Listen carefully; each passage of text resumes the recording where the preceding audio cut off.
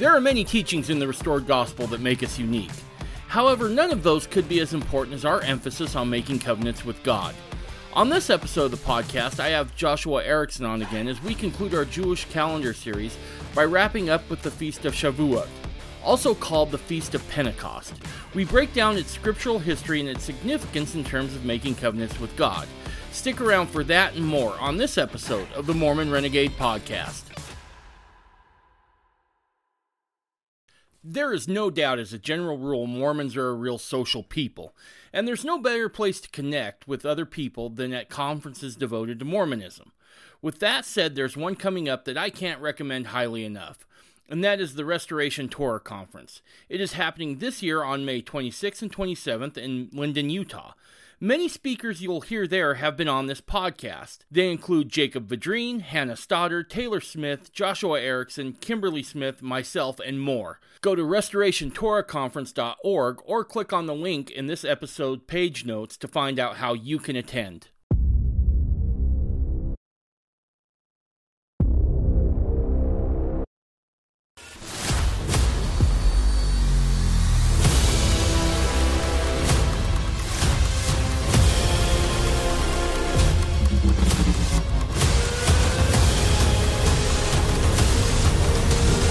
You're listening to the Mormon Renegade Podcast.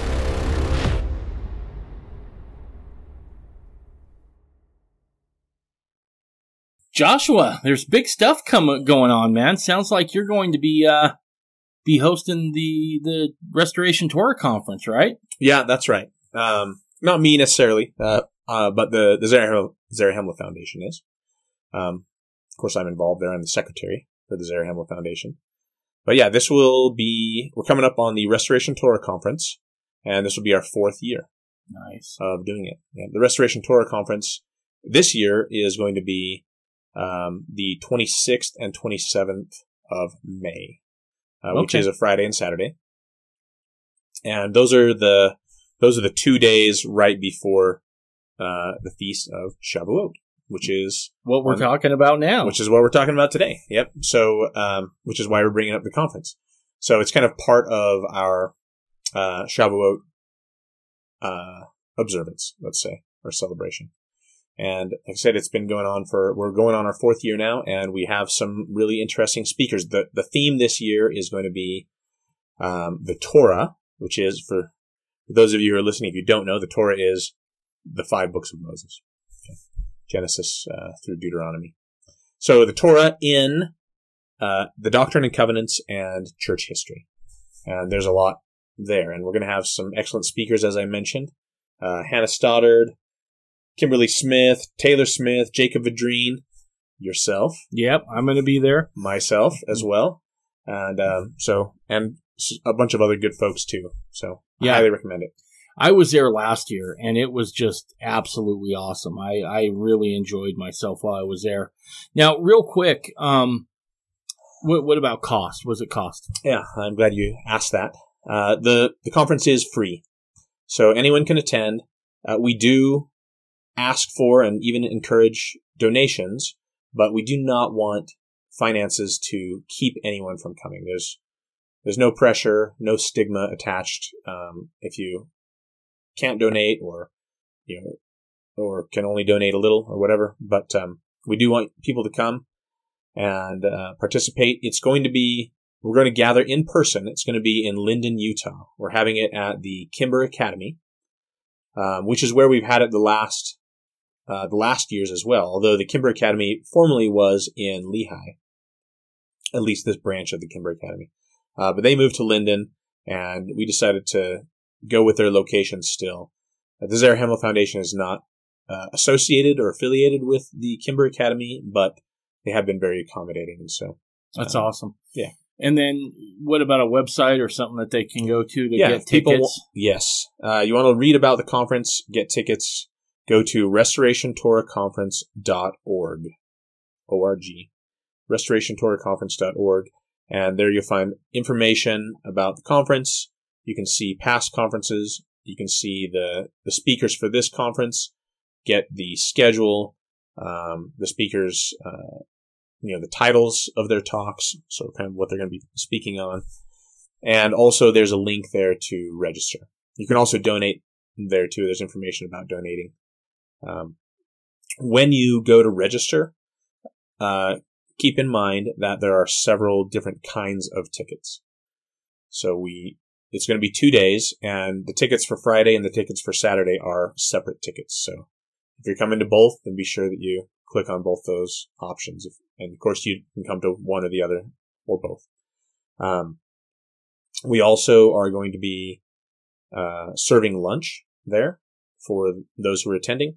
So if you want to hang out and speak, talk with the speakers, if you have questions about their presentations or just want to meet with other interesting people, then that'll be a nice opportunity to do that. And then also there's 2 other tickets. There's a ticket for a conference journal, which is it's going to be a paperback, but physical copy of the presentations, or like a form of the presentations, so that you can refer to that later on for further study or whatever. And also there will be a Zoom option too. We prefer people attend in person. We can have the fellowship there, but for some people it's just impractical. There are people who are out of state, who will be attending by Zoom. So nice.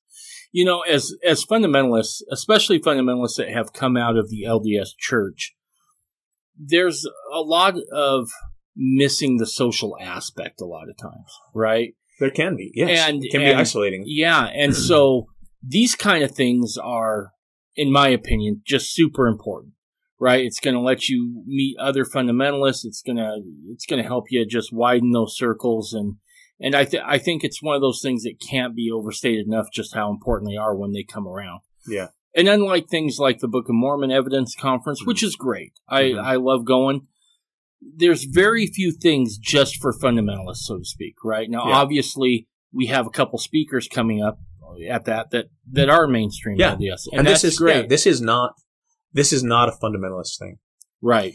So, and actually, I'm glad that this kind of got brought up, because a lot of times when you go to someone else's event, you kind of don't know.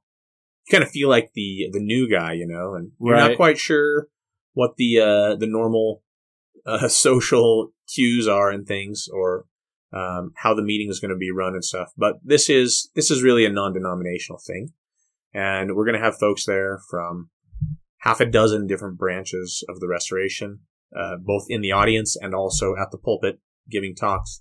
So don't feel like an outsider. Everyone there is new, and it's just a good chance to meet and rub shoulders with other good folks. Absolutely, get some fellowship and some friendship and and social, intellectual, and spiritual stimulation. Absolutely. No, it's always a good time, and I encourage everyone listening to go. I think it's absolutely fantastic. There's still tickets available? Yes. Yeah, I think, actually I have not looked at the count, recently, but, the venue has room for several hundred. Okay. We're probably right now, the tickets are probably at, I would say 50 or 60. So we've got plenty. Right. Yeah. Good deal. Go get your tickets, folks. It's a good time. You'll be glad you went. So we're on to, I'm not even going to try to pronounce it this time. I screwed it up. Do the Greek. Do the Greek, Pentecost. Pentecost, yeah. Yep. We're on to the Feast of Pentecost, also known as Shavuot. Yep. I won't even pretend to try to pronounce Shavuot's an easy one. But Shavuot is the Hebrew word for weeks. 1 week in Hebrew is Shavua. And then when you pluralize in Hebrew, when you pluralize feminine words, then oftentimes you add an ot to the end. So, like Sukkot, for example. A single tabernacle is a sukkah, and tabernacles is Sukkot. Okay. And a single week is Shavua, and weeks is Shavuot. And then when you have masculine terms, then oftentimes they're pluralized the im. on the end, like Elohim. Yep. As a common example that people know. So why is it called Shavuot or weeks? Because of the timing. And Shavuot is an interesting feast because of all the biblical holy days. They all have a specific date associated with them. So Passover is on the 14th day of the first month. Feast of Unleavened Bread begins on the 15th day of the first month. Hanukkah is on the 25th day of the 9th month. Yom Kippur is on the 10th day of the 7th month, and so on through all the feasts that we've talked about. They all have that specific date associated with them, except for Shavuot.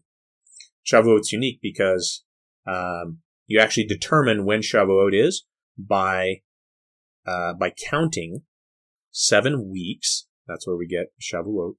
7 weeks and a day. So 50, which is 50 days, right? Which is where the Greek Pentecost comes from. Count 50 days from when the barley was harvested, or the beginning of the barley harvest.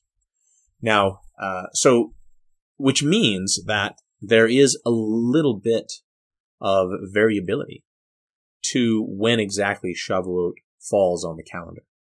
And there's actually controversy about that that goes back to ancient times. The Pharisees and the Sadducees actually disagreed about when Shavuot should be observed. But they were close to one another. It was basically it was the barley harvest, and the barley harvest kind of begins, or the first the first sheaf of barley is offered in connection with Passover and the Feast of Unleavened Bread. It happens around that time, and then we count those 7 weeks or 50 days. Those you can count it either way, and you should end up at the same date, and that is the Feast of Shavuot. So now, why are we having a conference during Shavuot? Why is that a an appropriate thing to do? Well, in the Torah, there's 3 times in the year when everyone's supposed to gather.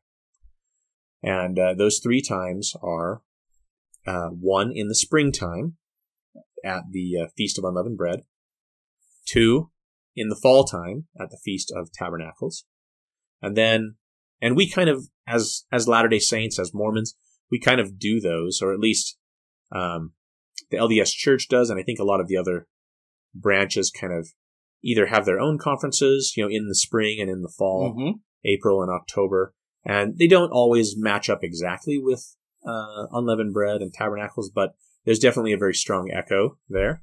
If you're listening, you can hear the echo of those ancient Israelite things.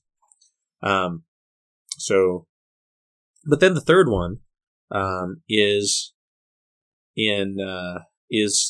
Pentecost, and that's kind of in early, like late spring, early summer, maybe you might even say, but it's usually before the solstice, so late spring, I guess. And no one really was doing anything for that, so I figured we ought to. So let's get together and talk about the Torah, and specifically we want to talk about it through the lens of the Restoration.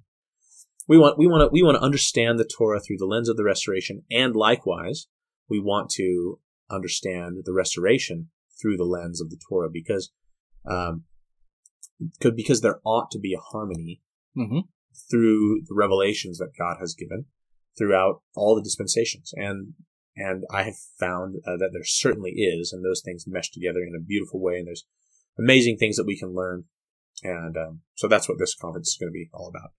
I don't know if I mentioned it. I think I mentioned. If I didn't, I'll mention it again. This year, the theme of the conference is going to be the Torah in the Doctrine and Covenants and Church History. So there's quite a bit there. And on this podcast, in other feast days, I've consistently brought up applications and fulfillments of these holy days in light of the Restoration. significant dates or happenings or significant doctrinal things that just kind of mesh beautifully with these. So I think there's some rich ore there to mine as far as this year's theme. So what is Shavuot all about? What is it celebrating? Well, like many of the things, there's kind of multiple levels. There's kind of a physical understanding, there's spiritual understandings, and oftentimes there's remembrances where we're commemorating something that's happened in the past, something that God has done for us, for our people. And also we're looking forward to future and prophetic fulfillments of these things. So on the most basic level, the Feast of Shavuot is the beginning of the wheat harvest. So that 50-day count that kind of starts around Passover and unleavened bread, that's kind of the beginning of the barley harvest. And that goes for those 7 weeks. And then the wheat kind of comes in. That's the next. And Shavuot kind of marks the beginning of that. So it's a time to bring offerings, to the temple, in ancient times. Now, were those always sacrificed, or was there like a storehouse or something for the poor that some of that would go into? Yeah, absolutely. Storehouse for the poor. Sacrifices of animals animal sacrifice is only part of it. Actually, every or most at least, animal sacrifices also had, grain, flour and oil and wine, and other commodities, incense of various kinds, right, offered along with it, and a lot of that would go to the maintenance of the temple and the priests that were running it full time, and also there would be a storehouse, exactly right, where that stuff would go to care for the poor and so on. Wow, that tells you how bad things must have gotten in the Savior's time, that he felt like he then needed to cleanse the temple, right? I mean, how bad did things get to where probably, I can only imagine that storehouse was probably neglected somewhat. I mean, if he's upset about the money going on in there. Yeah, and I don't think there was, it's like so many things.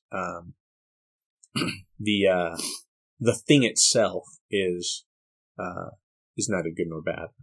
Right. Money is neutral. Right. Money's not the problem. The love of money is the real issue. Problem, right? Yeah. Yeah. So, and you could say that about so many about every inanimate thing, right? So yeah, I think that there was definitely abuses happening in the temple. I think people were, who knows what was happening. I've heard lots of conjectures. I even heard one the other day that says that they're in the temple, that they were taking people's gold and silver and exchanging it for fiat currency, and like giving them paper notes. I don't know the reference for that, but giving them paper script that says this is good for so many ounces of silver or whatever. And Jesus thought that was wicked. And I if that was what was happening, I would agree. But anyway, there's some sort of corruption that was happening. And that's interesting. When he cleansed his father's house, he says, cleaning my father's house, you've turned into a den of thieves. Right. Yep. But that was, even that, is connected to the feasts, because that was during Passover. Right. Or leading up to it. And, you're supposed to clean your houses of leaven. And so he was just keeping the commandment. He was cleaning the house of the wickedness of, of leaven, and then the spiritual, counterpart of leaven is corruption, right? Is these false ideas and sin and so on. Or at least that's the kind of the standard understanding. So we can understand that too with the lens of these feast days. So it's amazing. Amazing how it all ties together. Now, there's this physical component, which is the harvest. There's a spiritual component too, though. And, Shavuot is basically covenant making day for God. And, the one that's most commonly thought of is the covenant at Mount Sinai. When God came down, smoke, fire, lightning, right? The sound of the shofar, rushing of mighty wind, and a frightening experience. Now, in Exodus, it doesn't actually say that this was at Shavuot, but it's very, tempting, to connect these events. And I believe that that's correct. As I said, Shavuot doesn't have a specific day, but when you start counting around the middle of the first month, that's when Passover and unleavened bread begin. You start counting in the middle of the first month and you go 50 days, you end up like in the first week of the third month, right at the beginning of the third month. And when they come into the wilderness at like the base of Mount Sinai, it says it was right at the beginning of the third month when this happened. So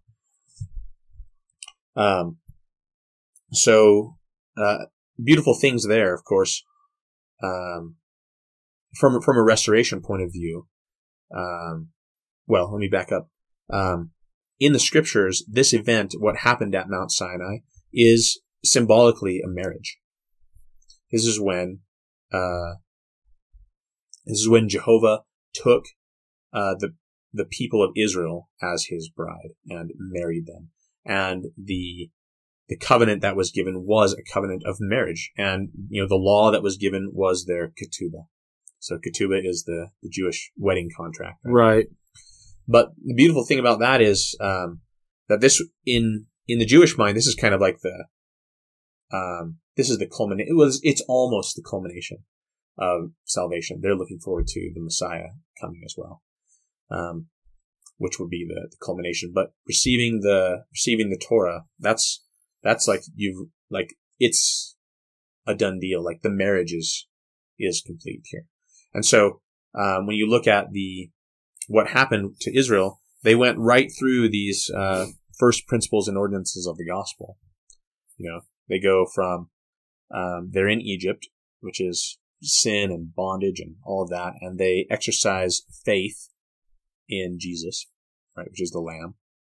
And they don't do anything at first, except, they put the blood on their door, but basically they just wait and watch. After they've put the blood of Jesus on themselves, on their houses, then they wait and watch, and that gets them out of Egypt. And that's kind of repentance. There's faith and then there's repentance. Repentance, like you don't apply the blood of Jesus and then stay where you are. No. Right? Repentance requires you to move. Yeah. Right? Yep. At least to turn around and face a different direction. Right. Yeah. No. And it talks about that. Paul talks about that quite a bit, right? As if you're a believer, you should expect to see these things, right? And people doing these things. And to be honest with you, it was one of the draws to Mormonism, right? For me, because I had this, the rest of Christendom I shouldn't say the rest, but the vast majority of Christendom has this idea of you accept Jesus into your heart, and from there you just show up and throw a couple bucks in the offering plate and you're good to go. Right. Yeah. Which is weird for me because I'm lazy enough that sounded like a good deal up front, right? But I thought there should have been a little more to salvation. If you're going to be a saint, then it requires a relationship. Yeah, and it requires some work on your part. And a relationship is two ways. Yep, absolutely. So on the first day of unleavened bread, they exercise, the principle of repentance and they leave Egypt. And then, Egypt has, we talked about this in the Passover thing, right? Egypt represents your friends. Right. In a spiritual sense, your friends and your enemies both, who do not want to see you do good because, who knows why?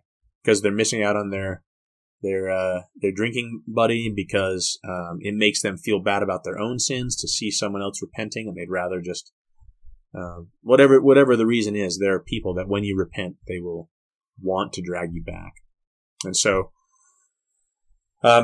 Anyway, so of course we know Pharaoh eventually gives chase, and on the 7th day of unleavened bread, this is when they go through the Red Sea. And so they're actually baptized in a symbolic sense. Israel is baptized there, and of course the Egyptians are drowned and washed away, and they finally leave Egypt behind. And then not only are they baptized, but they also have the gift of the Holy Ghost, because they have this pillar of fire, right? Fire is connected in the scriptures symbolically with the Holy Ghost. The Holy Ghost is fire. The Holy Ghost is also wind, right? Or air, right?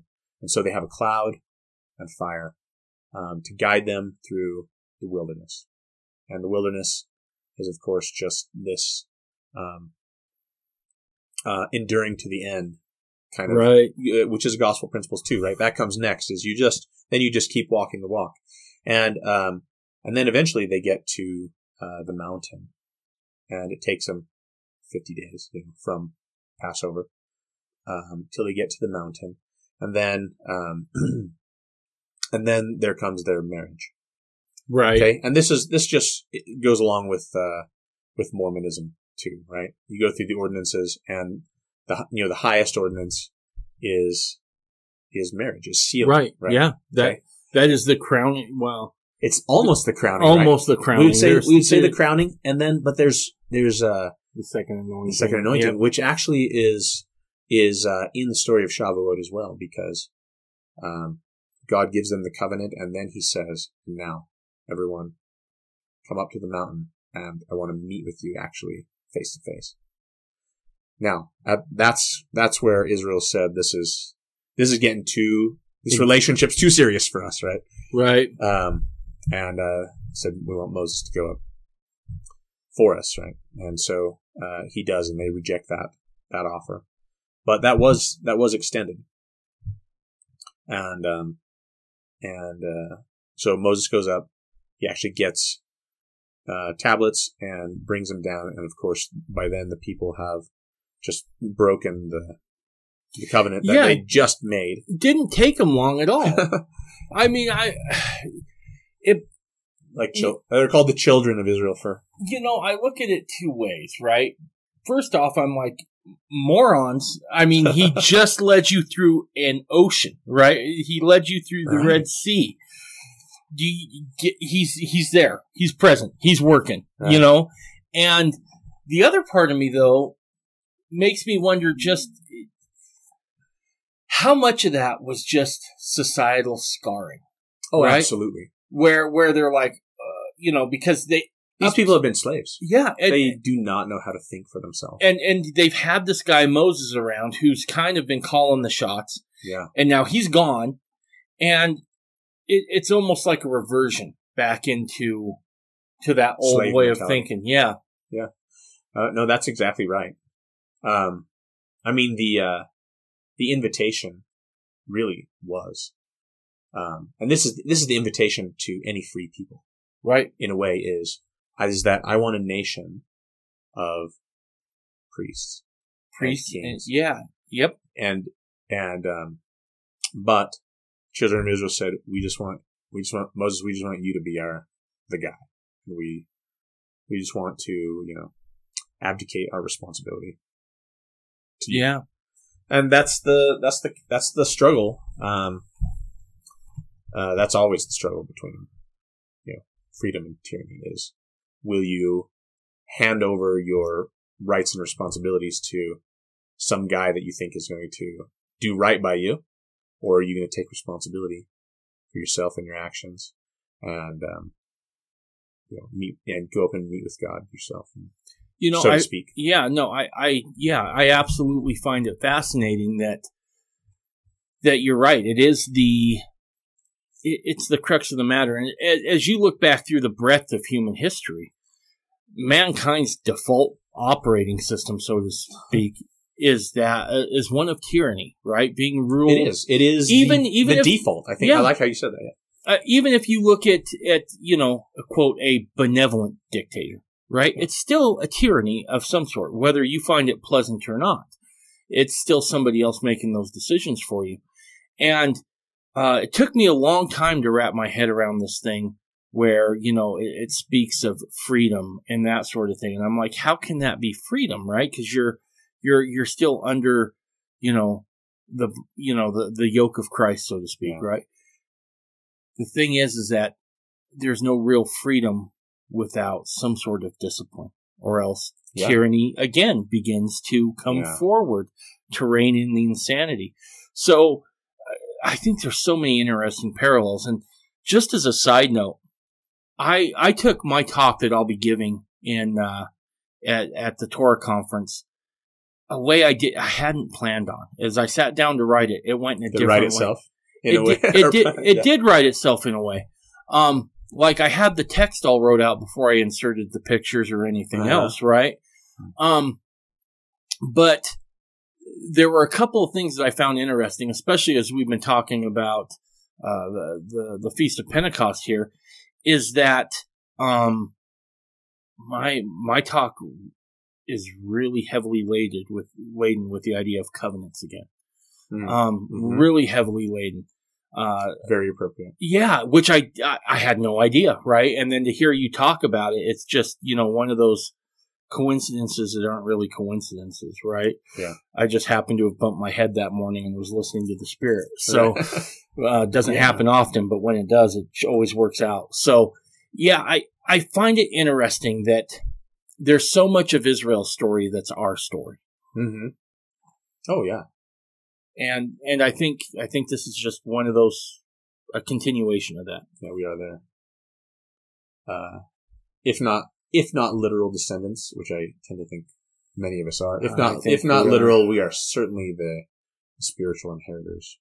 Of those things. I think we are. If you look at all the things that Joseph said about Ephraim absolutely. Being here, and like I said, I've had a couple of friends from who are Jewish who have said, "Oh yeah, that's the reason we feel so comfortable in America, is because there are times we feel like we're amongst family here." Yeah.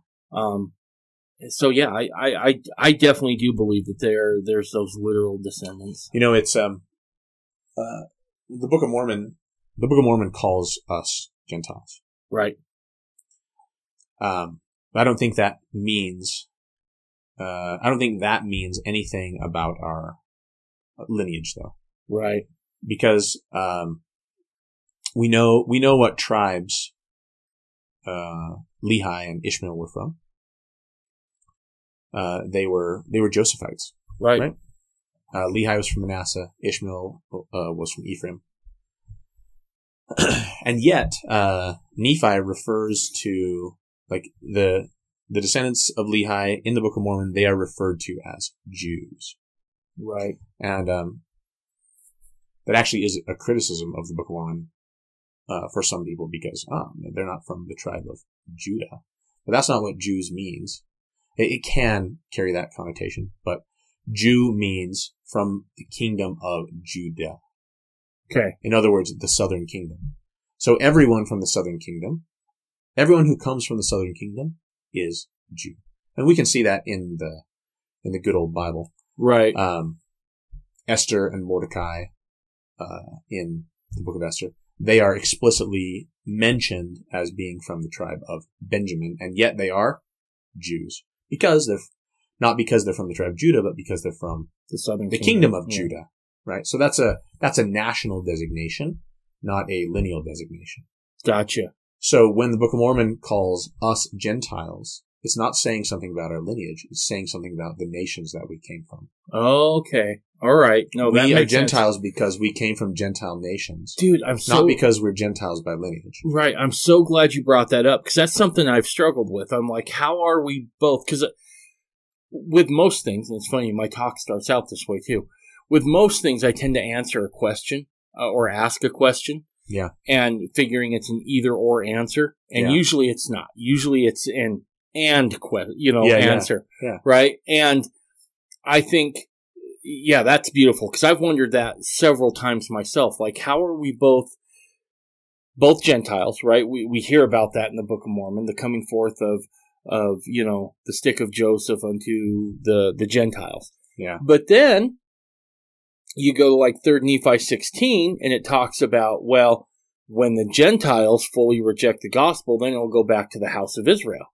And I'm like, okay, so does that mean if we've screwed up as a people, does that mean that we can't access those anymore?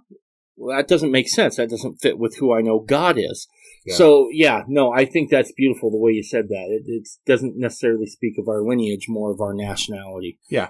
So I think there's interplay between those two senses of both. Gentile can be used in two senses. Right. There is a genealogical and also a national sense, and also Israel and Jew. Those also have both nationalistic and genealogical senses of the word. So,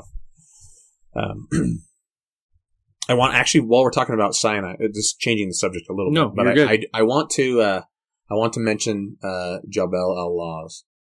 Have you heard of Jabal al-Lawz? I have not. So, Jabal al-Lawz is a mountain in Saudi Arabia, which I believe is the correct location for Mount Sinai.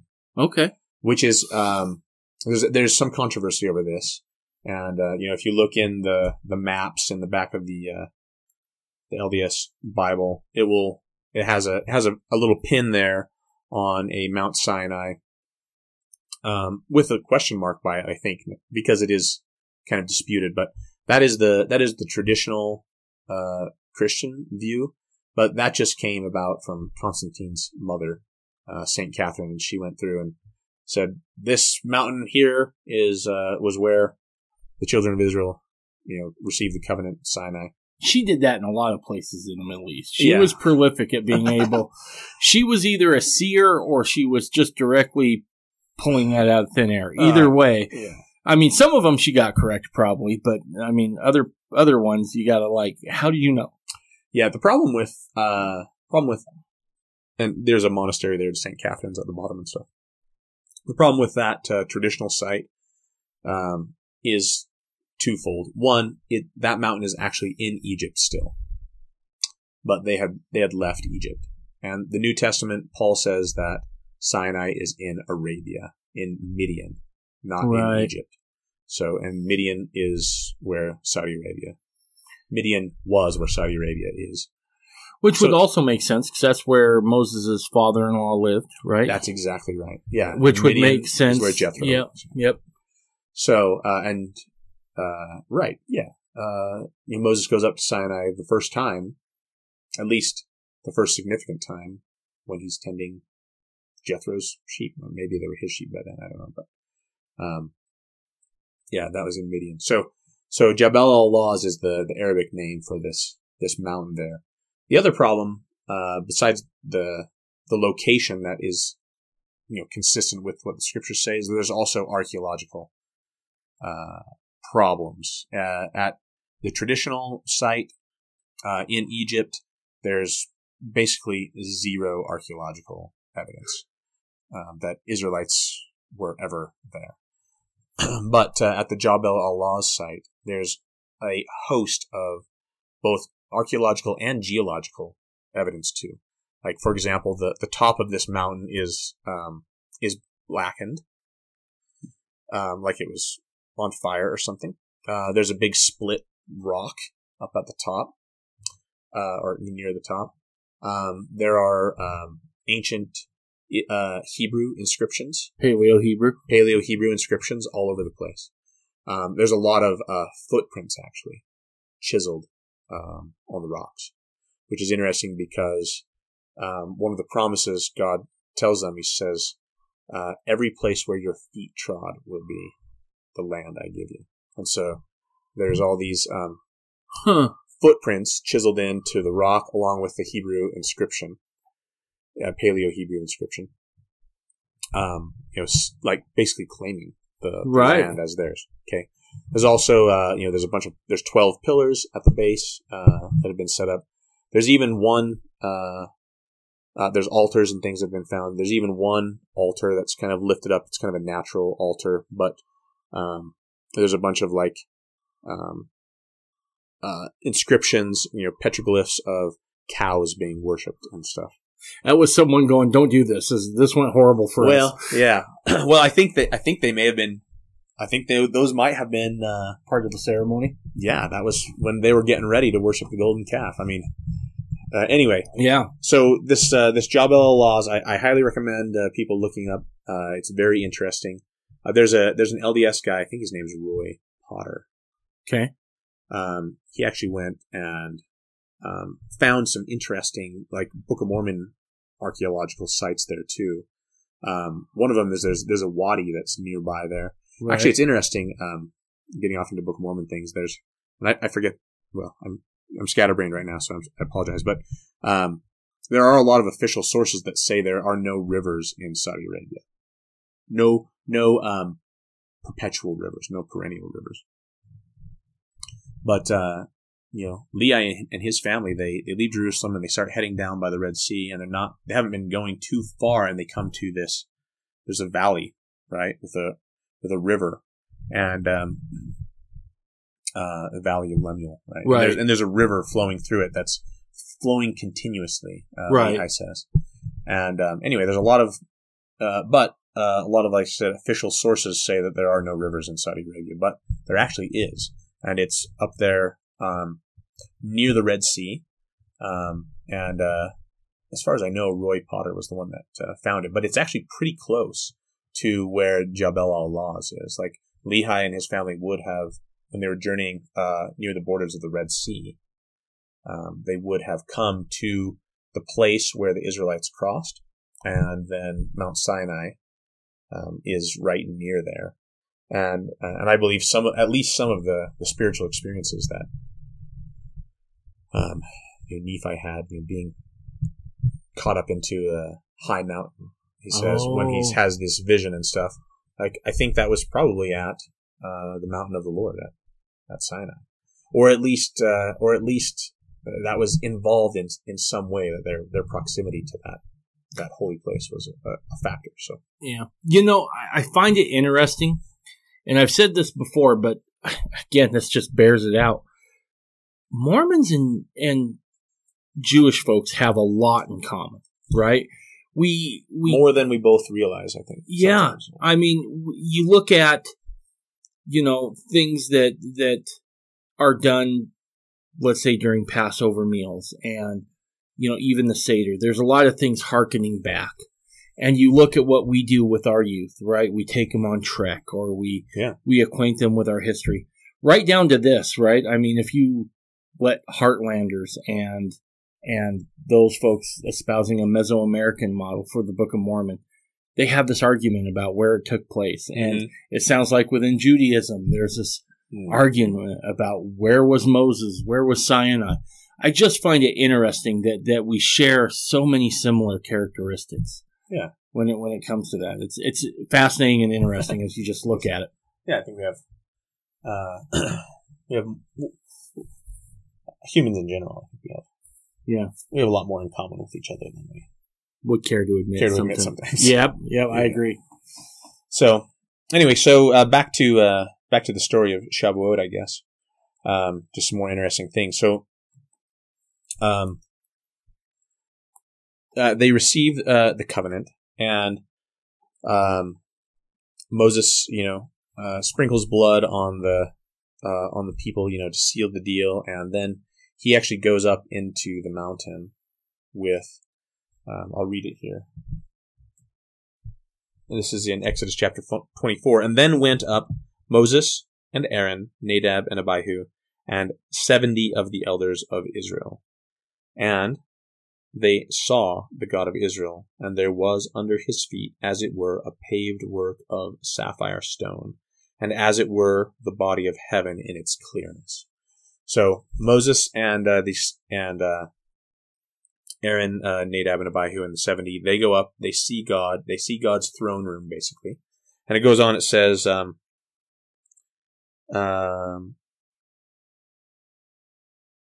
they saw God, it says in verse 11, they saw God and did eat and drink. So they basically had the Feast of Shavuot, up there with God. It's pretty amazing.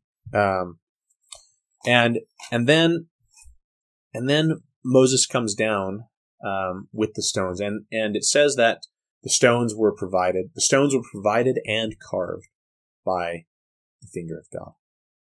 And the only stone that is mentioned in the chapter is the sapphire stone that was in God's throne room. And so there's some strong circumstantial evidence there, and there's Jewish traditions that say that the first set of tablets were written on sapphire, or some of the translations say maybe lapis lazuli. But anyway, it was on a blue stone. I like the sapphire imagery. It says clear, clear like heaven. Okay, and so they were blue, and a lot of times when you hear about the color blue in the scriptures, then you should be thinking about these first set of tablets that had the commandments on them. Blue is actually a symbol of heaven, for one, and also of the commandments, which is where heaven comes from. And it's from the throne of God. I find it interesting that blue is still a pretty prominent color on the Israeli flag too. Yes. Yeah. Right. and the Kingdom of God flag. Right. Yeah. Too. Right. Yep. And I think that's on purpose. Yeah. So that's harkening back to this. Let me ask you covenant. this. You talked about in the script, you read there in the scriptures that it wasn't just Moses that went up to the mountain to see the Lord face to face. That's right. 70 elders went with him too. Yeah. Is that maybe where the office of 70 comes from? Oh yeah, absolutely. I mean, this is the, I don't think there's anything, like Solomon says, there's nothing new under the sun. Right. Yep. I think, the 12, all of the tribes had a prince. Right. Or a chief. And, those are the 12 apostles. Right. Those are the 12 sons. Those are the 12 heads of the 12 tribes. And then we have the 70 right here. We have a first presidency, right? We have Moses, and we have Aaron, Nadab, and Abihu. So we have these three, and then these 70. And, these numbers, come up quite frequently. And it is true that in the Old Testament, it's not as clear as, it's not laid out as clear as it is in Doctrine and Covenants. Right. Okay. And in the New Testament, it's not really quite as clear either. But the patterns are definitely there and repeating. Right. I just found that interesting. It's just something that popped in as you were reading it. I was like, yeah, I was just like, maybe that's where the office comes from, the actual priesthood office of the 70. Yeah. And I think, 70, I think so.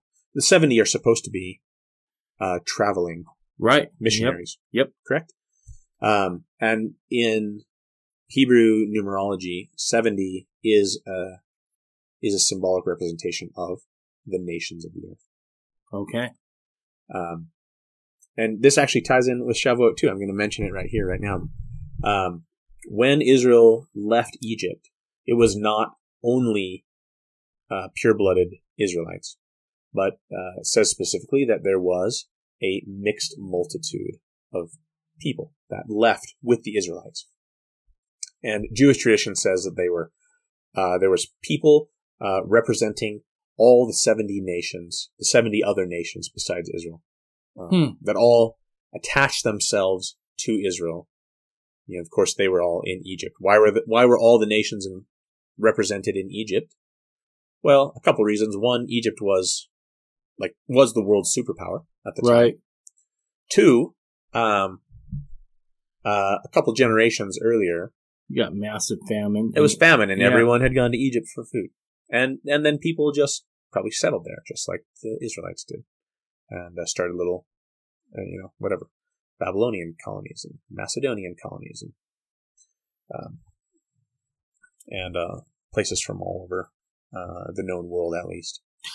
So do we have any record of what happened to those ones who weren't Jewish by birth, right? Those mixed multitudes. Did they just show up and then were they just brought in? Yeah. I mean, you know what? It's interesting. This is something that's Actually, this is kind of misunderstood.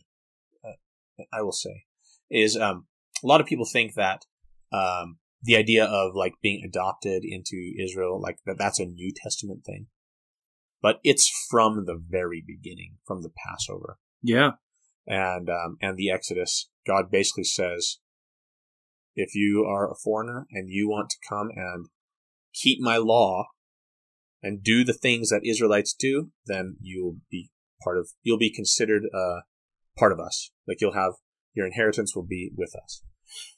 From the beginning, like that's adoption and grafting in. That idea is not a New Testament idea. That is an Old Testament idea. And that actually has some pretty significant tie-ins with the restored gospel. We know that there was law of adoption in the early days of the LDS Church, right? This idea, because you had people who were, think about this, right? You're in Sweden, you're in England, and you've received a testimony of the fullness of the gospel. Or maybe it's just you, right? Or maybe it's you and your small family. Yeah. And you're coming over. No inheritance. Yeah. No one to inherit with. And you're coming over and you got no one to look after you. And I don't know, this idea of adoption, I'm fascinated with it as of late. I find it to be very fascinating. And having this brought up in this discussion, I think probably shows some connections back to that. Absolutely. Oh yeah, there's definitely echoes at least. Yeah. And yeah. Which is again what we would expect, right? So those first tablets, they were blue stone, from the throne, like they were from heaven. And the whole point of the law, was always to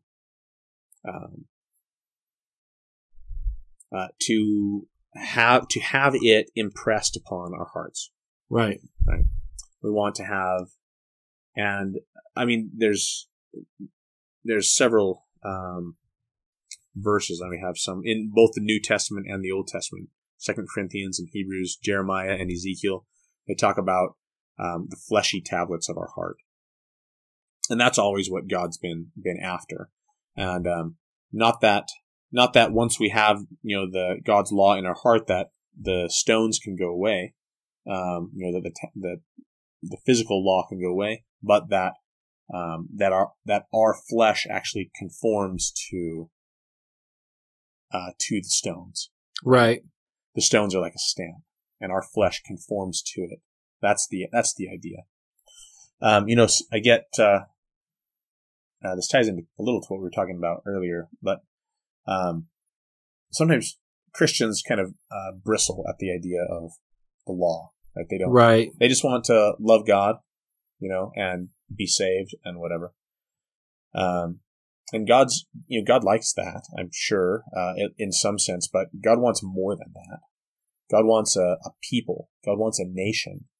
And you can't run a nation with everyone just say that you love Jesus, right? Without a code of laws. You have to have laws in order to be free. This is what we were talking about. Yeah. Yeah, because it can't just be everyone do whatever they want and love God. Like that's hell, Well, and this harkens back, this that's golden calf stuff. Yeah. Actually, when sorry, I'm going to say one more thing and I'll let you. Yeah. When they worshiped the golden calf, and all the debauchery that went along with that, you know what Aaron said to them? He said, Here is your God that took you out of Egypt. Let's have a feast to Yahweh. Like, let's have a feast to the Lord. And so that's what they were worshiping Jehovah, but they were doing it according to their own desires. And that's what you get when people just love Jesus without any guidelines, is you get abomination. You get corruption. And I don't think there's any real freedom there. And I'll again take this back to America's story a little bit. When we're first a country after we managed to beat Britain, we're operating under the Articles of Confederation, right?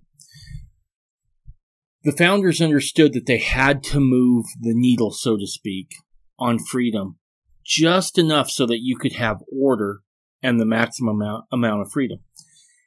It's why we're not really a democracy. We're a republic to slow down this idea of everyone just doing their own thing no matter what. Because if you just do your own thing without any sort of guidelines, any sort of structure, what you get is mobocracy, right? Right. And how free are you when somebody comes to steal your crap? You're not free at all. And so this idea of freedom through some sort of discipline, I think, deserves some attention and some weight, more so than what we'd like to admit. Yeah, amen to that. So I'm going to go back to the blue stones, and the color blue. It's interesting. Of course, we know that those blue stones were lost, right? Moses came down and broke them all when he found the people defiling themselves with the calf. But a couple of other interesting things. The first part of the Book of Mormon, which we lost also, right, was actually it was written on blue paper. Really? And then it was gone. Yeah. So I mean, I don't know. I just find that to be an interesting coincidence. Absolutely, I didn't realize that. Yeah. So, I did want to mention one other thing is one of the things that they were supposed to do for the law is they're supposed to tie a blue thread on the four corners of their garments, and the blue thread was they're supposed to be able to look at that blue thread and it says and to remember the commandments. And why is the blue thread reminding them of the commandments? Because those first stones anyway were blue. At least that's part of it. So it's kind of like the original CTR ring, if you will. Okay. Right? Okay. You look at it and that reminds you, do what's right. Right. So, and this is what, Jesus had. Jesus was wearing these blue tassels. They're called tzitzit, the tzitziot. And this is what that woman who had that issue of blood, right? When she touched the hem of his garment, it was actually the tassel. The tassel is the tassel. She touched the tassel, and she knew actually that if Jesus was the Messiah, and I'm sure she had a spiritual witness of that before she attempted something so brazen. She knew that it was prophesied that he would have healing in his tassels, in his tzitzit. Now, in the English, the prophecy in Malachi says he will have healing in his wings. Yeah. But those are the fringes or the tassels of his garment. And so she knew that that was prophesied, and she exercised faith in that. That was the first public healing that happened. Right. And then she's famous for that. But if you read in the following chapters, it says that people from all around came to touch his tzitzit, and everyone who did was healed. Whew. And and there's so much symbolism in that too. One is Jesus and his power. But another but it wasn't just Jesus. It was the blue tassels, which are a reminder of the law. And the law is healing. For sick people and sick nations. Yeah. Right. It's fascinating because we can see what happens when we don't follow the law, right? I mean, if we look at the disaster that's Chicago right now with just the beatings and the lawlessness and certain companies pulling out of San Francisco altogether, we need to hearken back to the law, right? Both our national law, which largely is founded upon the Ten Commandments, absolutely, in Judeo-Christian tradition, as well as, getting ourselves back into Scripture and knowing that law. Because we are a sick society at the moment. And you're right, that we do need some healing through... We need to touch. We need to touch those tassels. Yeah. In preparation for this, I actually I came across a talk from Neil Maxwell in October 1974 General Conference. I thought it was just so fitting. He actually was in the talk. He was speaking to people who are kind of like in the church, but are just sitting on the sidelines and not really getting in there and participating, kind of like what we've been talking about. And the talk is kind of humorous because he's just telling people he's giving them advice for how to stay on the sidelines. He's like, right. Like, if you want to stay on the sidelines, then don't do these things that I'm going to tell you about. So he gives this list of things not to do so that you can stay comfortably on the sidelines doing nothing and just let the kingdom of God pass you by, so to speak. So one of the things he says, if you want to stay there, he says, do not let yourself reflect too much on the social, political, and economic indicators that suggest the gathering storm. This is in 1974. Lest you realize that there is an inseparable connection between keeping the commandments and the well-being of society. Don't think about that too much. You might take you into the roads that you're uncomfortable traveling in. Yep. Yeah. So anyway, I thought that was brilliant. So let's see.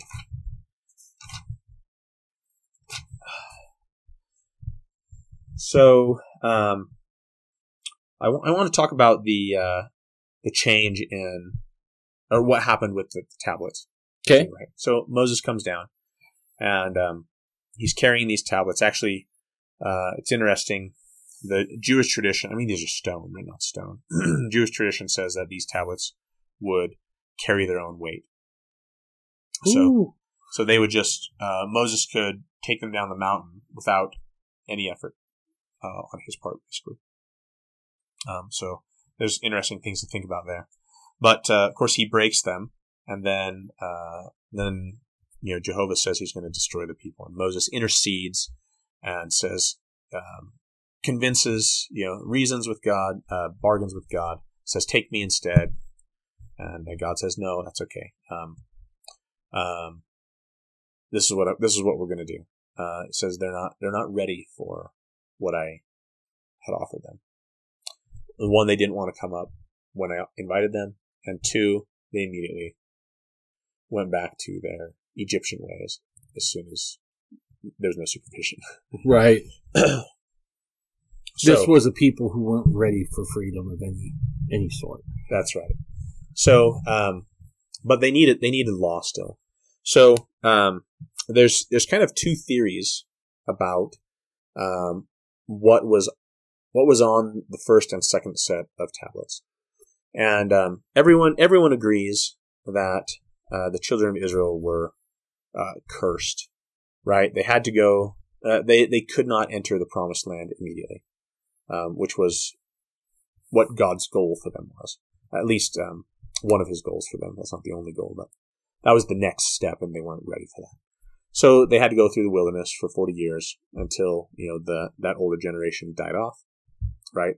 But even then, we like to say cursed, and indeed the scriptures are clear that they were cursed. But it wasn't a bad cursing. They had all their food provided for them. Like, God was with them directly. The pillar of fire was there guiding them. They were protected from their enemies. They had water. And scripture says that even God made it so that their shoes and their clothes didn't even wear out for 40 years. So, yeah, it's not, all in all, not too bad of a curse. But we definitely know that they were cursed. So these are the two theories. One is as far as what was on the tablets. The first theory, or the first hypothesis, I'll say hypothesis. First hypothesis is the replacement hypothesis, and the second one is the redaction hypothesis. Okay, so the first hypothesis, the replacement hypothesis, says basically that that the law that they received was the curse. That they were cursed with the lower law. And so basically that Moses came down the first time, and it was the high law, or the higher law, the Melchizedek things. And then the people disqualified themselves, and so that was removed and was replaced with the lower law, the physical law, the carnal law, the Aaronic or Levitical law, so that was, in essence, the curse, was receiving that lower law. Now, okay, so that's one. The second theory, the redaction theory, or hypothesis, I use the word hypothesis, is that actually both things were given. The lower law and the higher law were given together on that first set of tablets.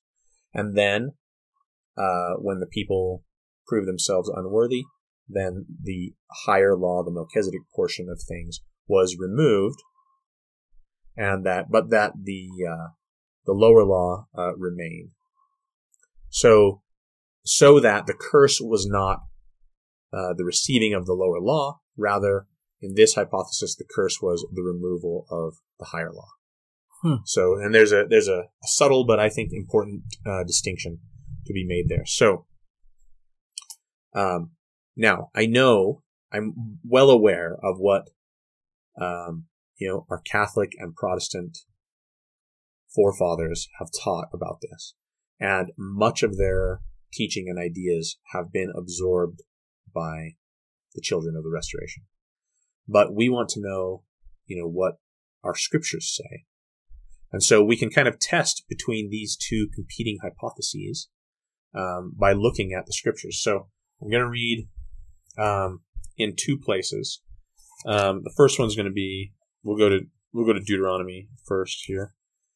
Deuteronomy chapter 10, 10 verse 2 or so. Okay. Actually, I'm going to start at verse 1.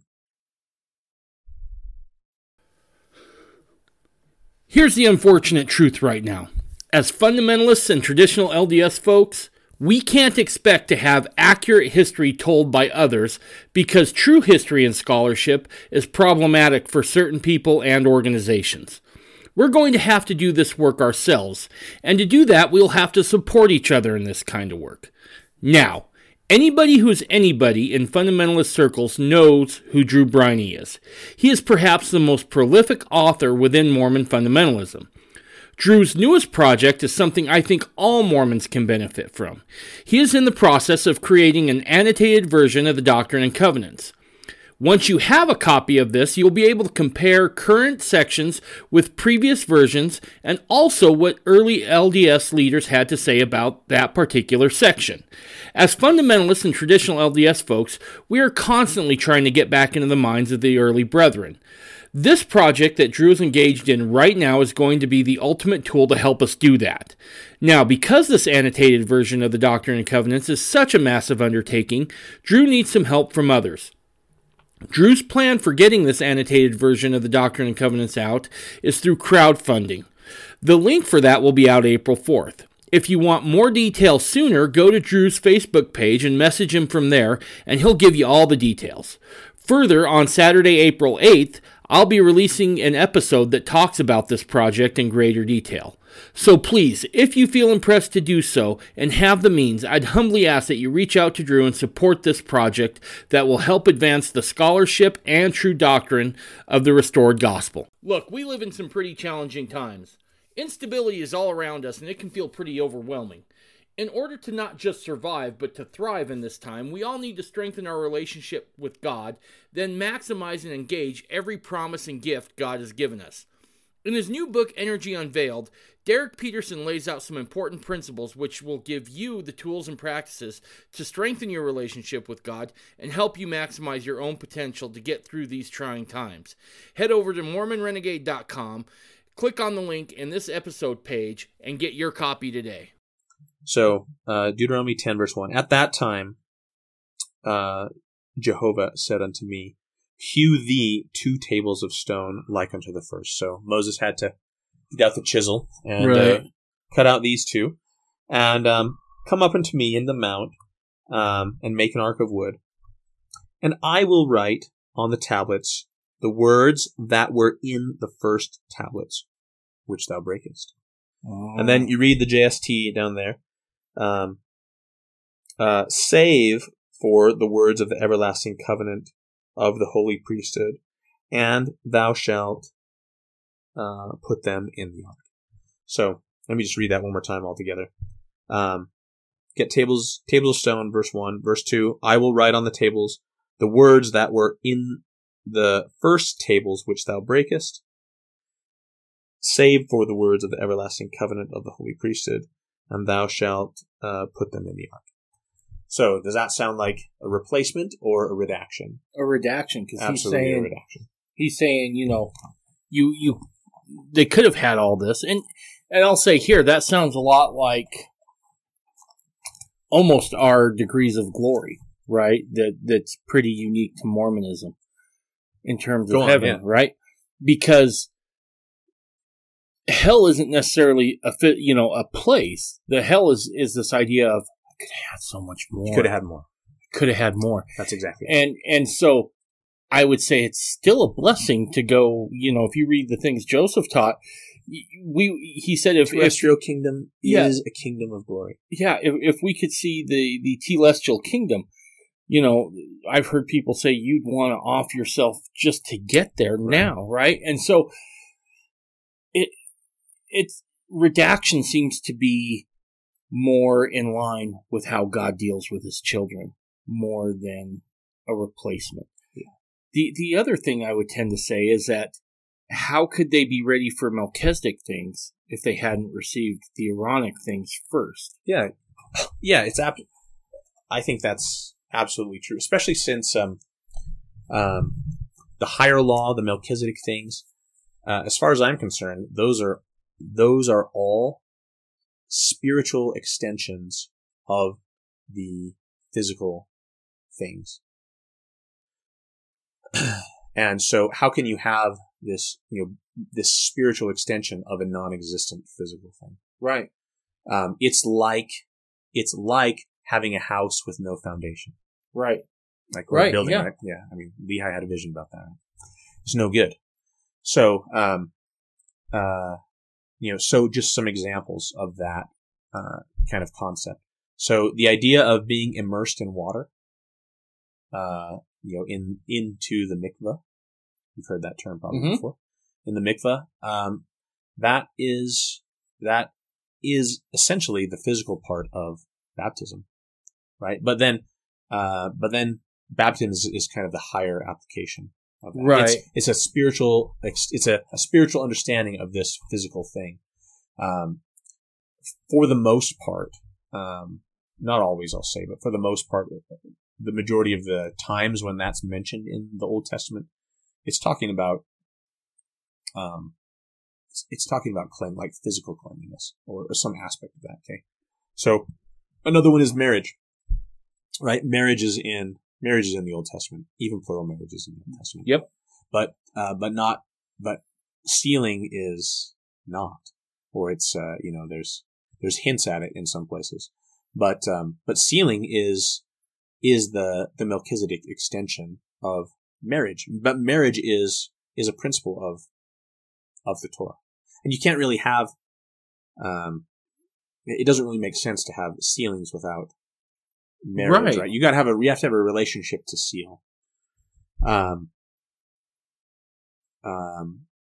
Torah is full of, taking care of the widows and the orphans and the poor and all of that. And then the higher application of that is consecration, But there's this seed or this kernel, that's in the lower law that just has this higher application.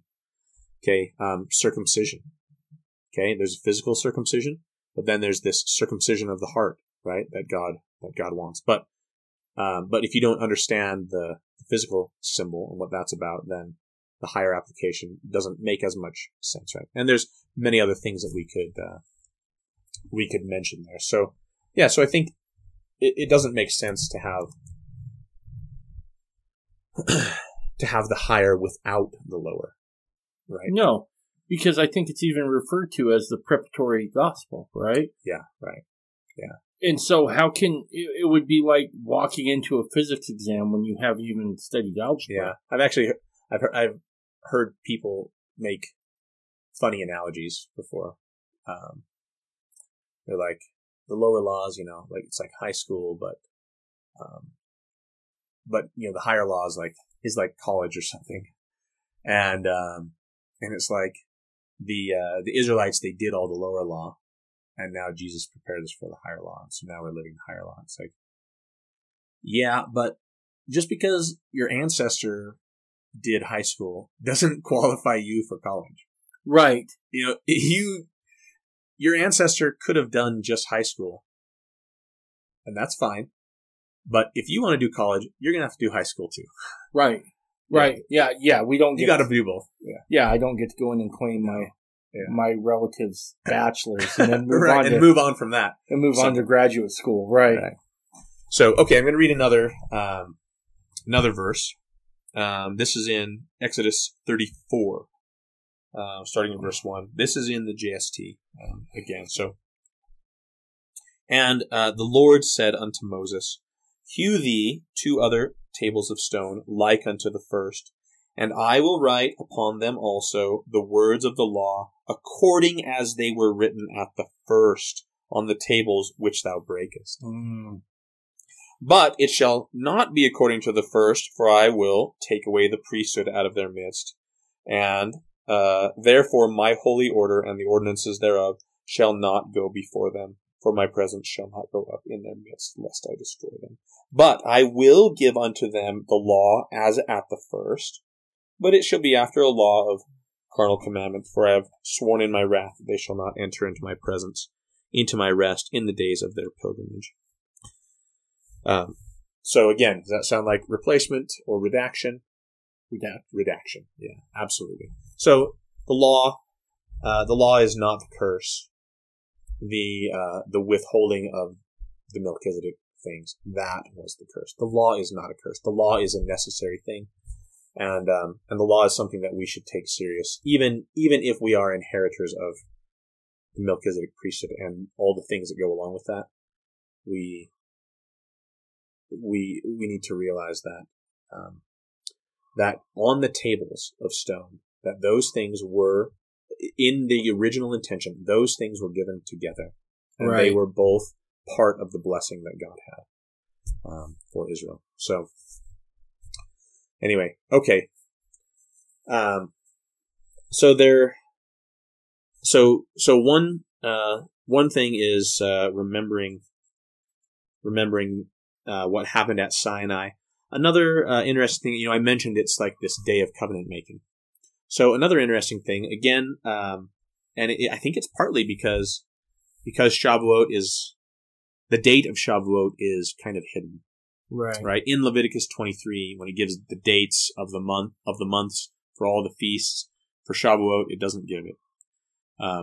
So when they come to Mount Sinai and Exodus chapter 19, it's like it's on the it's at they're at the beginning of the 3rd month, but it doesn't say the exact day. And you read about Noah and the ark rests and the waters dry up, and it gives you some dates there of this day on this month, and the ark rested, and then the waters receded, and then the land was dry. And by the time let's see if I have it. By the time, here we go. By the time they go out, so by the time the earth is dried, it's the 27th day of the 2nd month. So we're almost there to the beginning of the 3rd month. And then, Genesis chapter 8 says they go out of the ark, and then of course, they're going to need to get things set up, right? They're going to build shelter, they need to build pens for the animals and stuff. Noah builds an altar, and then God makes a covenant with him. And by the time this happens, it's suspiciously close to Shavuot. So when God, now in the book of Jubilees, which is not in our canon, it is in the Ethiopic canon, if you've heard of that. Yep. So, but we would consider it an apocryphal work, I suppose. But in the book of Jubilees, it actually explicitly says that it was on Shavuot that God made the covenant with Noah. Oh. And in restoration scriptures, we know that the covenant with Noah was this is not actually the first time that God gave that covenant with the rainbow. The first time was with Enoch. And Right. So I have every Yep. reason to believe that the covenant that God made with Enoch was also made on Shavuot too. This is because it's God's covenant day. So there's a lot of things there. Another interesting one in the New Testament. Before we get to the obvious one is the day of Pentecost, Right. Because that was explicitly Shavuot. But before that, Jesus gives the Sermon on the Mount, and I believe that was a Shavuot setting. We're actually uncertain about the mountain that was on. The scripture doesn't say it. And we're also uncertain about the timing. But if you look at the timing, Jesus is baptized, and this is, I believe, from what the things in John, I believe it's right around Passover that he's baptized, which kind of fits into with what Israel did. Israel, when they came out of Egypt, and they were baptized in the Red Sea. Right. Right, on the seventh day of unleavened bread. That was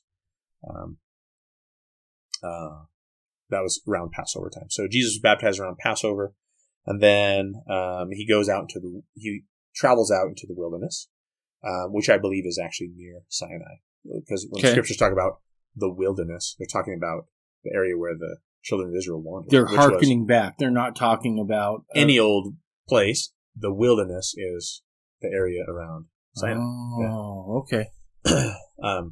Which is also where Lehi and his family go into the wilderness. Right. So, anyway, he goes there for 40 days. And then he comes back, and then then he's tempted, for a day or whatever, and then he walks back, and he chooses disciples and stuff, and by the time all of these things happen, we're like about 50 days, and then he goes up on a mountain. Wow. And gives this sermon to multitudes of people. Why are there multitudes of people there? I mean, Jesus is not famous yet. He becomes famous pretty quickly there, but there's multitudes of people there, like for his first sermon. Right. And why are there multitudes there? Because it's Shavuot, and this is a time, one of the 3 times in the year when there's supposed to be a pilgrimage, right?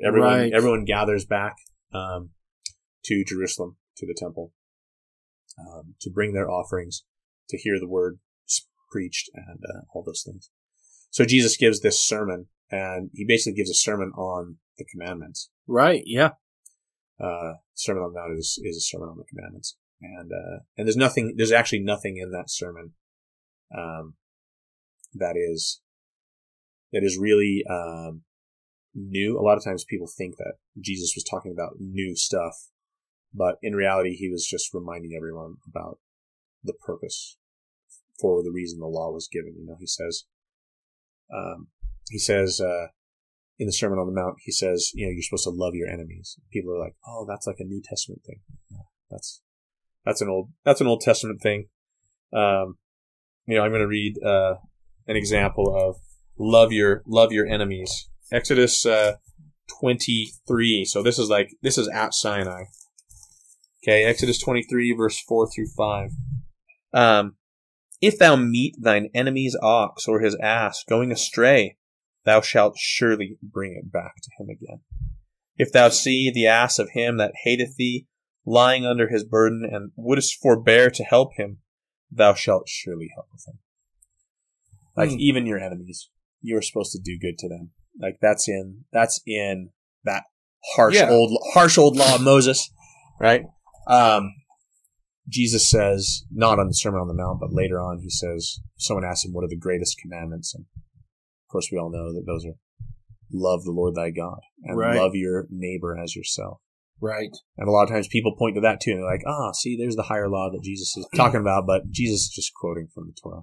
Well, he's quoting from Deuteronomy 6 and Leviticus 19. Yeah. And let's for a minute here just kind of parse this out a little bit, because I think this is worth talking about. When Jesus comes and he says, don't think I'm here to destroy the law. I'm here to fulfill the law. Yeah. I think sometimes people, or at least I know I did, struggled with this idea of fulfilling the law. Yeah. what does that mean? Does that mean he just comes to atone and that's all? Not that that wouldn't have been enough. I mean, that act in and of itself is revolutionary. But for me, as I've read through the Gospels and read through all of our canon of Scripture, I think when he's saying I'm here to fulfill the law, I think what he's saying is, okay, you got the practice. Now I'm going to tell you what this is really all about. Yeah. I'm going to tell you why it is you're doing what you're doing. I like this. This goes to kind of what Adam went through when the angel shows up and says, "Bro, why are you offering sacrifices?" He's like, "I don't know. I was told to. Yeah. Right? That's right. And then the angel says, "Okay, let me fill you in." Yeah. And sometimes I think that's actually a beautiful analogy to what Jesus is doing. Yeah. I think with this idea of fulfilling the law, I think, and this is just the miracle of Jesus, right? He's not only talking about his atonement and the resurrection. He's saying, let me show you, let me tell you why you're doing what you're doing. Yeah. Why? And he elaborates on this. And he says, this is why you're doing it. And this is why you should keep doing this. Yeah. Yeah. Amen. A lot of times, people will point to that fulfill. I mean, just the word itself, fulfill, means to pour, like if you're pouring water in a glass, you bring it to its fullness. Absolutely. And a lot of people, but when Christians, read that, and a lot of Mormons too, I think, because we've absorbed Protestant and Catholic ideas. When we see fulfill, we immediately think that means that Jesus got rid of that stuff. Right. When that's not what the word fulfill means necessarily, or hardly ever it means that. It means to make something full. Another time, just a chapter or two before the Sermon on the Mount, Jesus uses the word fulfill. In another context, he goes to John. John's baptizing in the Jordan. To fulfill all righteousness. Yeah. And he says, let's do this. John says, why? Right? To fulfill all righteousness. Now, we don't read that and think Jesus was baptized, so I don't need to be baptized because he did away with baptism. No, that's not what he's showing us that not even the Son of God is too good, right, to keep the commandments. That he's gonna do it all and show us not only one, that it can be done, and two why, how to do it, and three, why to do it. I think that is what Jesus means by making the law full. Yeah, I think so.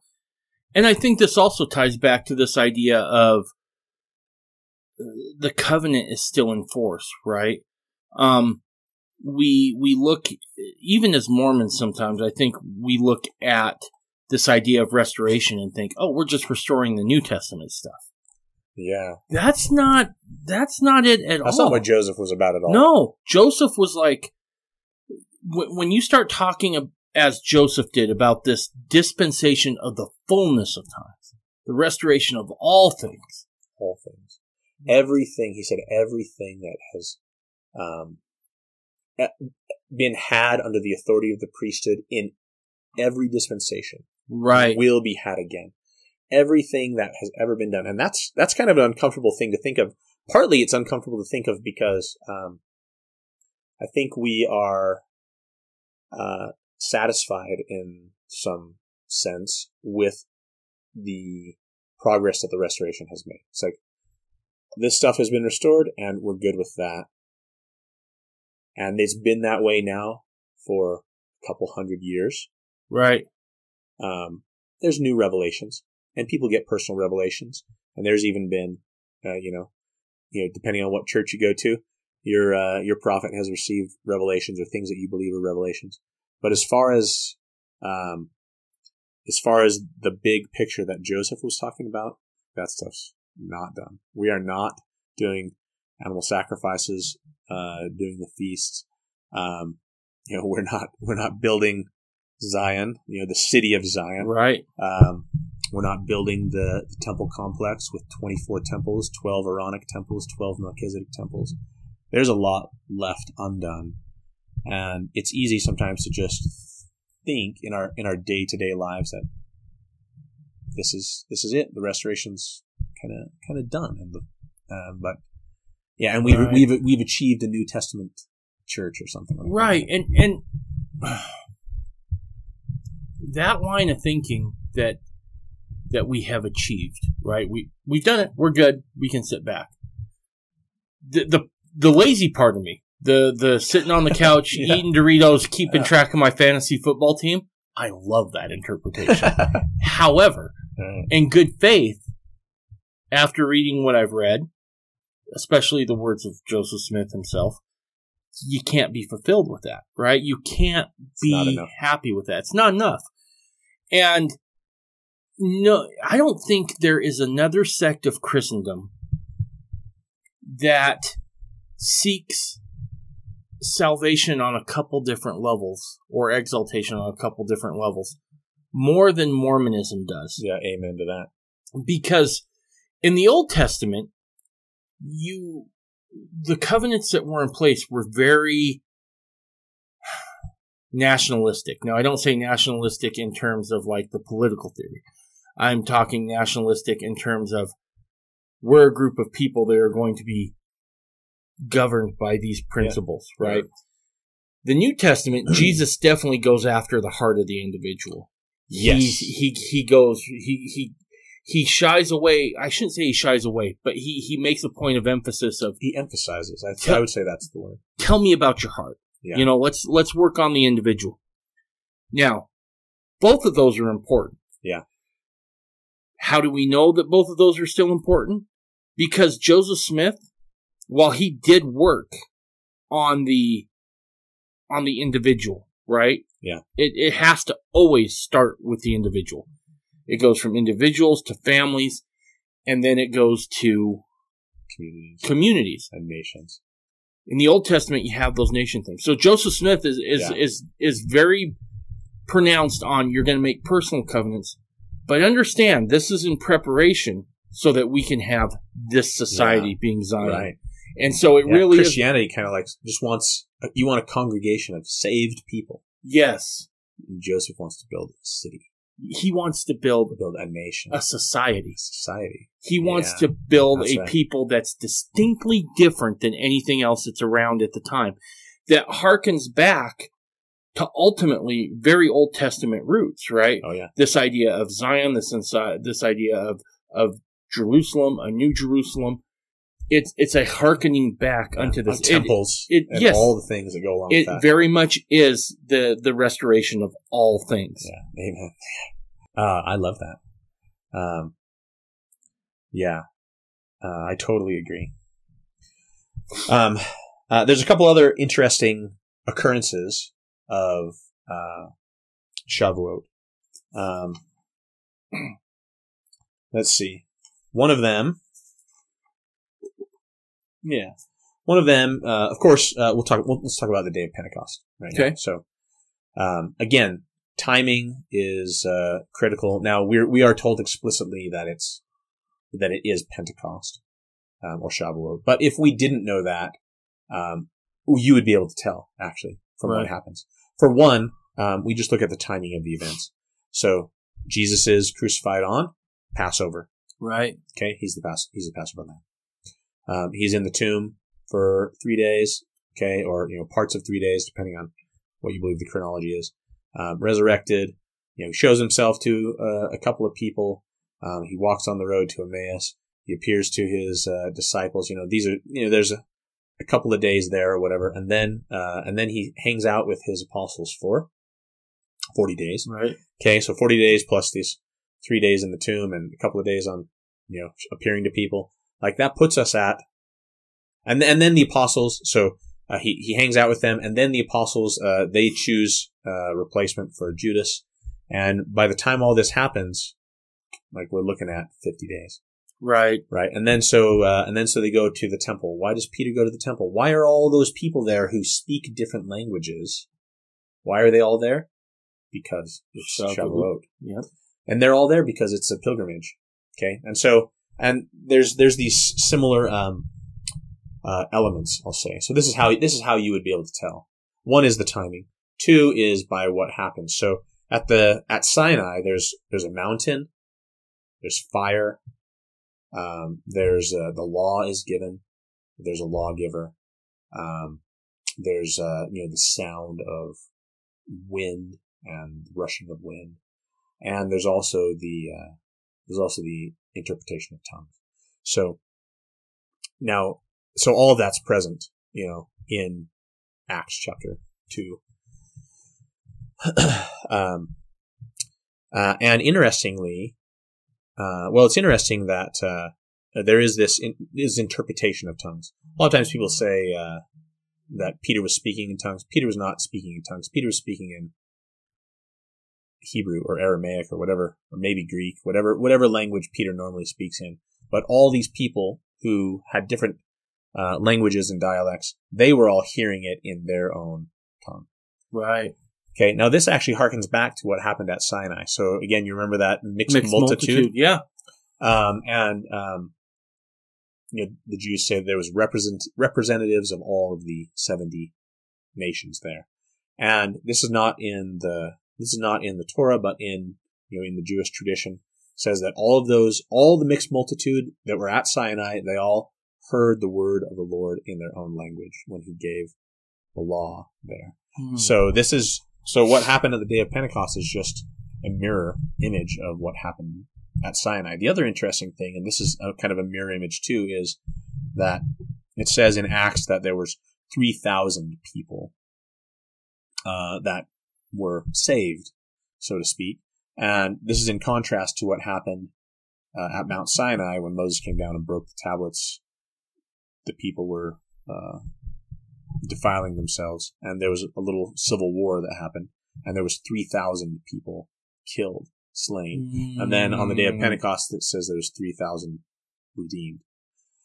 Right. Okay. So that's a beautiful thing. Now, while that's happening in the new world, in the old world, something's happening in the new world too, because we know that the descendants of Lehi, they kept the Torah too. Mm-hmm. And so, in 3rd Nephi chapter 8, the destruction begins. There's darkness and all of that. They hear a voice, right? And this is happening when Jesus' body is in the tomb during those 3 days of darkness. But then the darkness goes away, and eventually Jesus comes and visits the folks in the new world. Now we know he doesn't come right away because he's hanging out with his apostles for 40 days, plus a little bit of other time when he was there. So when he is available, I'll say, when his calendar is cleared, so to speak, to come and visit the Nephites, it's right around Shavuot. Again, the timing. So in 3rd Nephi chapter 10,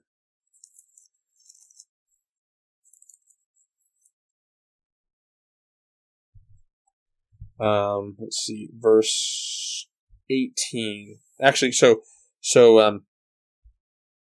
in chapter 11, right, this is where Christ descends, right? Mm-hmm. And then speaks to them. But again, all the people, it says there's a multitude, and they're all gathered to the temple. And I think that's not an insignificant detail. I think they're gathered there because it's one of those 3 times. And I believe it's Shavuot. And so there is controversy. I'm going to read one verse here, 3rd Nephi 10:18. And it came to pass that in the ending of the 30 and 4th year, behold, I will show unto you that the people of Nephi who were spared, and also those who had been called Lamanites who had been spared, did have great favors shown unto them, and great blessings poured out upon their heads. So, the darkness and stuff happened in the first month of the 34th year. Mm-hmm. Right? He says, at the end of the 34th year, it says there's all these blessings. And it says, insomuch, which is an old word that means since. Insomuch, or since, or because, that soon after the ascension of Christ into heaven, he truly manifested himself unto them. So it was soon after his ascension that he manifested himself to them, which to me says Shavuot. Right. Because that was right. Shavuot was right, or Pentecost was right after the ascension. And Jesus appears, and then by the end of the 34th year, they've built this righteous society, and things are going well for them. So again, there's these elements there also. So we can tell kind of from the timing, and this little hint here in 3rd Nephi, but also in the elements. Again, there's a mountain. Well, back at Pentecost, there was a mountain too. Right. Which was the temple. Because right. the temple is the mountain of the Lord. Right. So here in Bountiful, they're at the mountain, and Jesus comes down and gives the law. He actually gives a sermon very similar to the Sermon on the Mount. Right? Sermon at Bountiful is very similar to the Sermon on the Mount, which I believe was a Shavuot sermon as well. Okay, and so there's all these hints there. Another interesting. I don't know. Go ahead. If you let me ask a question here, real quick, because there's something in 17 that I've always kind of found interesting. 3rd Nephi 17. Yeah. Okay. And this is why they're still at the temple. But real quick, is there any sort of family, like with Passover, there's a family meal, right, that happens. Does anything like that happen during Shavuot?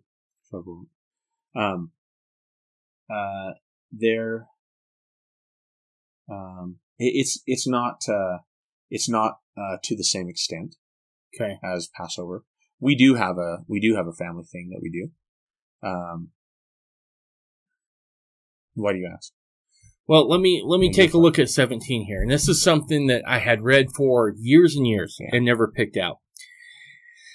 And this is after he's given the Sermon on the Mount. This is right before he heals everybody.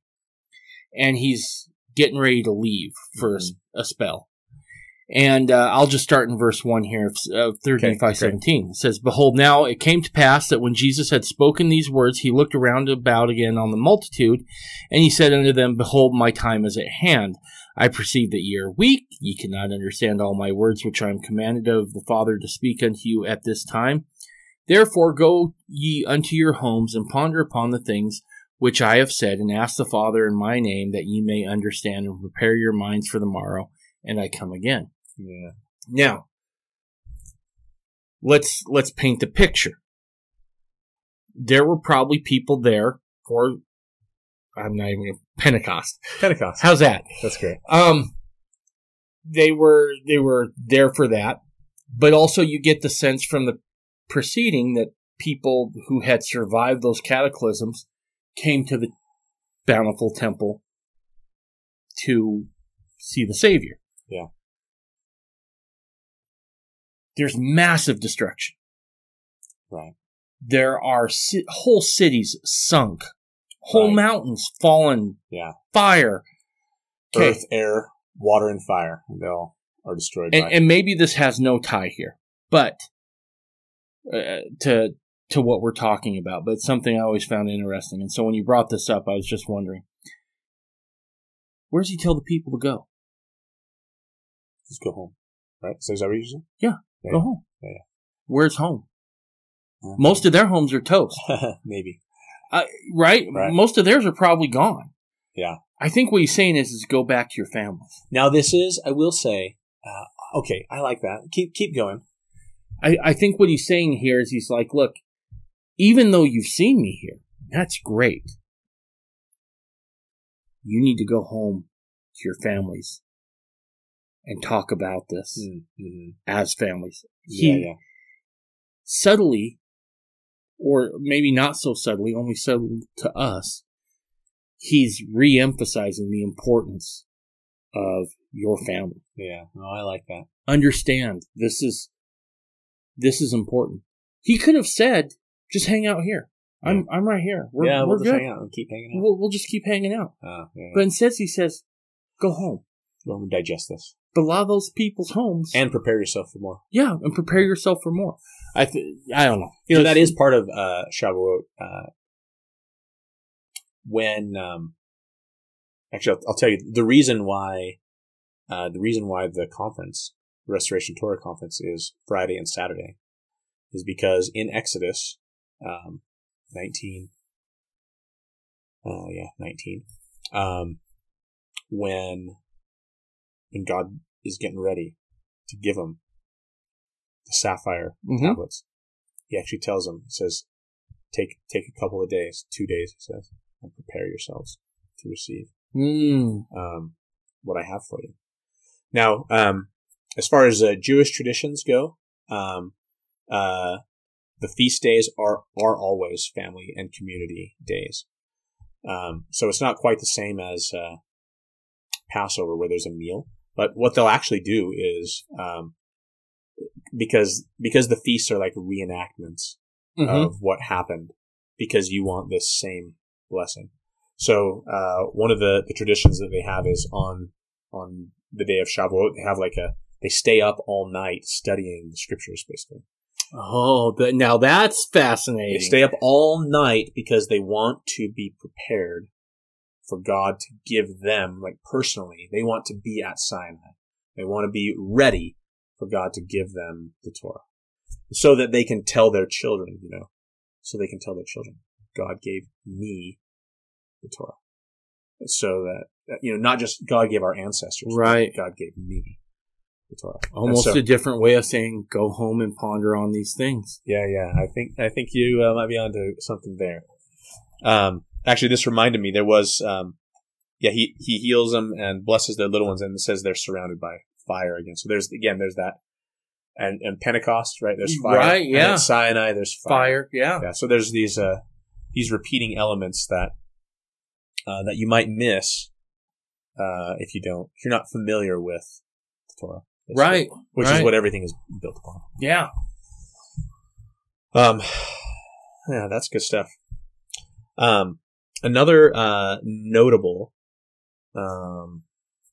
occurrence of this in the scriptures is when they enter the Promised Land. Now, do you know when they enter the Promised Land? Can you guess? Shavuot? You are close. Passover.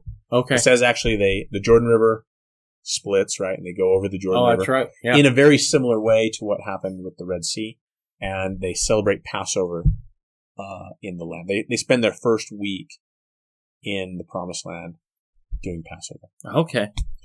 And then they conquer Jericho. Right. And and that you can kind of look at the timing of things, where they go and they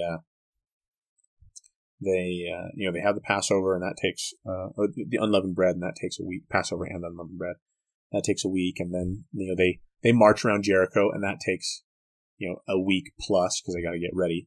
And then when they're ready, then they do the week thing, and then they conquer Jericho, and then they get ready to conquer Ai, and which is kind of a battle that we're fighting right now. Yeah, I was going to say there's some interesting parallels there. Ai beats them at first. Yeah, let's not focus on that. Let's just focus on the end game.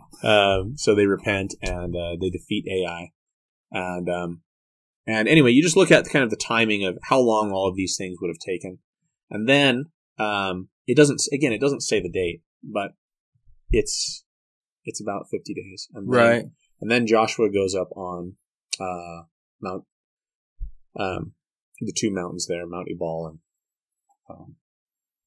the other one escapes me. Anyway, and basically takes some stones, and he puts plaster over them and writes the law on these stones and reads the law again to the people. And why are they doing that? It's because they are rehearsing Shavuot again. What happened at Sinai, but they're doing it in the land. in the Promised Land. And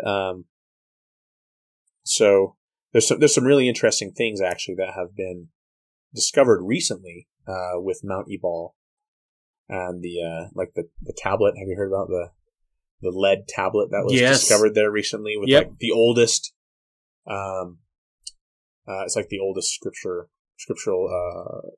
fragment that we have, and Mormons their ears should be perking up because it's so cool, because it's on a metal tablet and it's a chiasmus and all the amazing things. Now the instructions for Joshua to do that are in Deuteronomy. So this is another kind of amazing thing, is that and they've dated they carbon dated the bones, and they've taken samples of that little lead, and they found out that this is there's lead that was probably came from Greece and at this time period, and basically the things that happened there at Mount Ebal basically happened at the time when the Bible said they were supposed to have happened.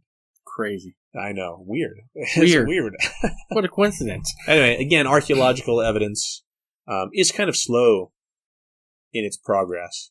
We can come up with theories about things happened a lot faster than we can make discoveries about what things happened. Well, and I've got my own special take on archaeology. I mean, look, this is a discipline that's only been in existence for 100 years. Yeah. But somehow in that 100 years, we've been able to figure out everything that's ever happened within the human story. Right. And not get one thing wrong. Oh, right. Yeah, that's funny. So, anyway, I like that, because there is there is the documentary hypothesis for the Torah. I assume you've heard about that. No. Before, but the idea is, and there certainly is some merit to this. Okay, so we don't need to get into the details, but the idea is that the Torah was not written by Moses, but that Moses was fictional, or even if he was real, that he just spoke some things, and eventually some scribes wrote it down, and there's different groups of scribes that wrote it down, and they all kind of and eventually there was some editor that kind of compiled these and changed things to make these different things fit. And by the time we have the Torah, and then Deuteronomy was the last thing written, but according to this theory, that Deuteronomy was not written until, or didn't become a book of scripture to the Jews until after the time of Jeremiah. With King Josiah. But that's an interesting theory, and there are definitely some things in the text that, for example, Deuteronomy talks about Moses' death. Well, Moses didn't write that, probably. But the conclusion that the documentary hypothesis folks jump to, I think it's an error, obviously, is, well, since Moses didn't write those 1 or 2 verses, he probably didn't write any of it. It was all late things. But we have the Book of Mormon, and we know that those folks, like Nephi, went back to get the 5 books of Moses, right, at the time of Jeremiah. But according to this hypothesis, Deuteronomy wasn't a book. The 5th book wasn't a book until after Lehi's time. Anyway, this it's a hell of a claim to make based on 2 little lines. Well, it's not only that. Oh, okay. But I don't think it is the scholarly point of view, though. But I do not think it's. I do not think that the text necessitates a belief in documentary. Right. No, I don't think so either. And also this recent discovery of the curse tablet and the altar that was found and all the other things, the archaeological evidence there, it takes a lot of the wind out of the sails of the Deuteronomist and the documentary hypothesis, because those artifacts that they found, and whose instructions were given in the book of Deuteronomy, the book of Deuteronomy was supposedly written many, many centuries after what happened with Joshua, what was supposed to have happened with Joshua. So, anyway, that's my take. My take on that. So, okay, I'm gonna. We've talked about a bunch of different. I'm gonna say one other significant one. This is a book. This is a Book of Mormon. Another Book of Mormon one. It's pretty interesting. Again, the timing with this one. The date is not given, but the symbolism is definitely Shavuot, because Moses comes down from the mountain, and his face is shining, right? Because he was transfigured. Yeah. Yep. Right. His face is he's shining. His face is shining, and he's talking about he's given the commandments, right? Talking about the commandments. And does that happen in the Book of Mormon? Anyone have their face shining and talking about the 10 Commandments? Oh, yeah. Yeah, Abinadi, right? Yep. Yeah, talking to the Noah and his wicked priests. So the symbolism of his face shining is to get us to remember Moses. Yeah, and what happened at Sinai. Well, let me ask you this. We know that Moses was transfigured on Sinai, Shavuot, right? Mm-hmm. Any links showing that the Savior's transfiguration up on the mount happened during Shavuot? That's, I don't know. I haven't looked into that. That's an interesting question, though, and also Moses is there. Yeah. Right. So, I think that's an interesting possibility. I don't know. I'll have to look into that. Yeah, thank you. Okay, here's another one. Again, it's when is Shavuot this year? This year it's going to be on May 28th, and because the biblical calendar doesn't line up with the Gregorian calendar, which is what we use. Right? The Gregorian calendar is a strictly solar calendar. The Hebrew or the biblical calendar is a lunisolar. So the months kind of move around a little bit. But Shavuot is generally towards the end of May, beginning of June. Okay. So this is Covenant Day. So, this goes to the priesthood restoration. Okay. So it is amazing, for as significant a date or a significant a thing as the restoration of the Melchizedek priesthood is. We actually don't have a date for when Peter, James, and John showed up. Right. Yeah. No, right. That's, yeah. Which is interesting. I mean, we know when John the Baptist came. Yeah. May 15th. Right. But we know that sometime after May 15th and, sometime, before the end of June, that the priesthood restoration. Wow. We know the first mention that we have of it is in Doctrine and Covenants 18. And, we actually don't know when that revelation was received, except it says, it was in June of 1829. So it was before that revelation, whenever that was. And, historians have kind of narrowed it down, but we actually to most likely dates. But, anyway, it's right in there. End of May, beginning of June. And, it's my personal belief that it was, that was tied into Shavuot. Dude, it's so likely, right? Because, we have other significant events from church history. Right. That correspond with Jewish festivals and Jewish feast days. And this is Covenant Day. Yeah. This is Covenant making day. Yeah, so. Absolutely. The open covenant of the priesthood. And, Actually, I'm going to read, this reminded me, in Doctrine and Covenants 84, I won't read it, but I'll just summarize. But, of course, 84 has a lot to do with the priesthood. But one of the things in there is it actually, again, talks about the replacement versus the redaction hypothesis. And I think very clearly the words clearly support the redaction hypothesis.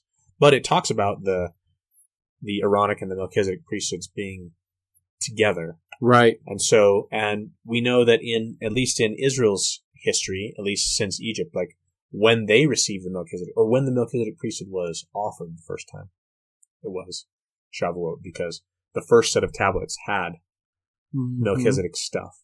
So that's when the Melchizedek priesthood was offered, at least. Oh, okay. Right? Yeah. Yeah. So I think it's perfectly reasonable to make that inference. That it was offered again, in this dispensation, offered at Shavuot again. Yeah. Absolutely. Wow. So, how to celebrate it? A really good way to celebrate it is to come to the Restoration Torah Conference. I was going to say, if there was only a conference that was happening during that.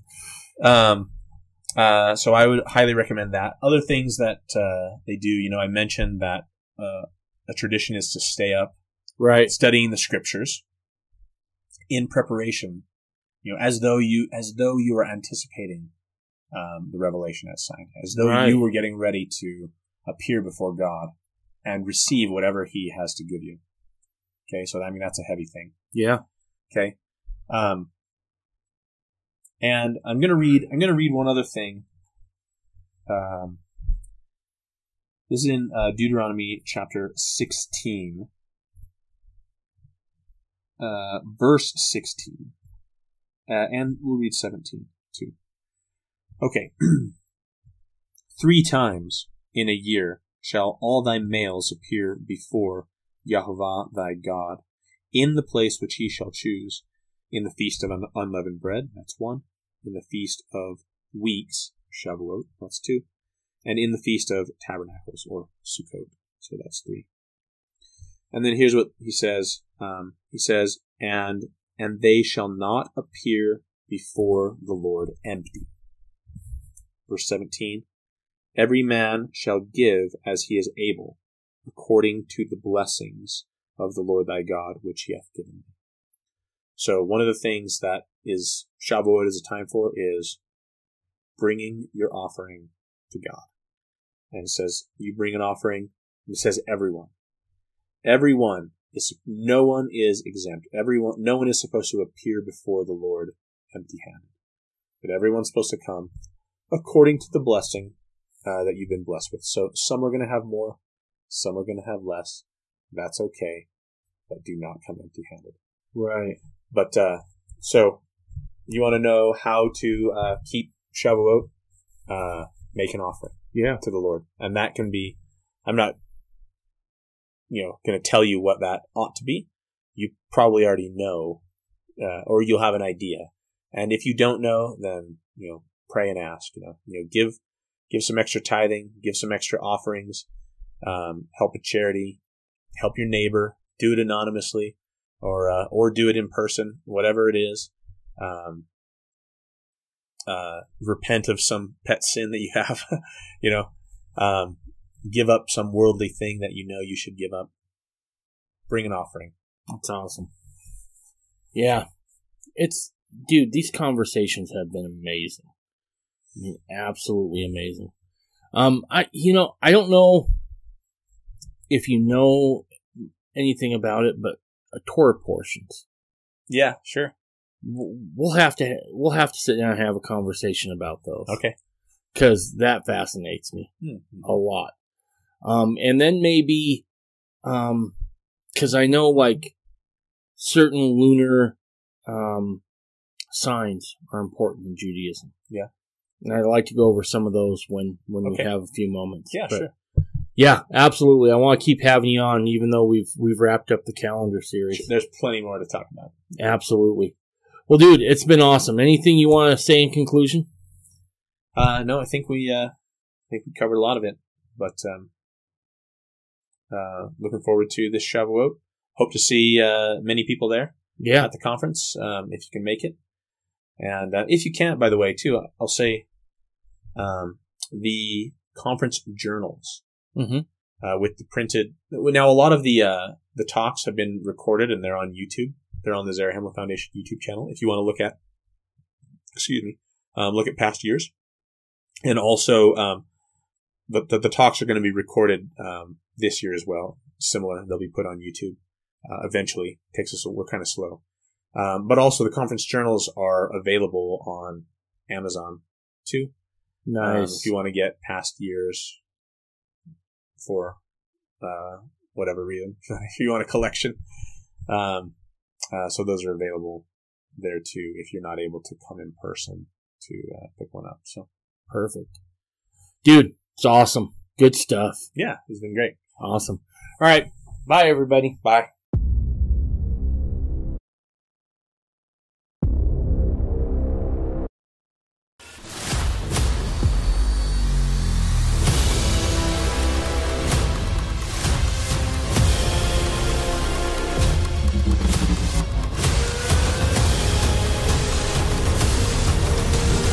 You're listening to the Mormon Renegade Podcast.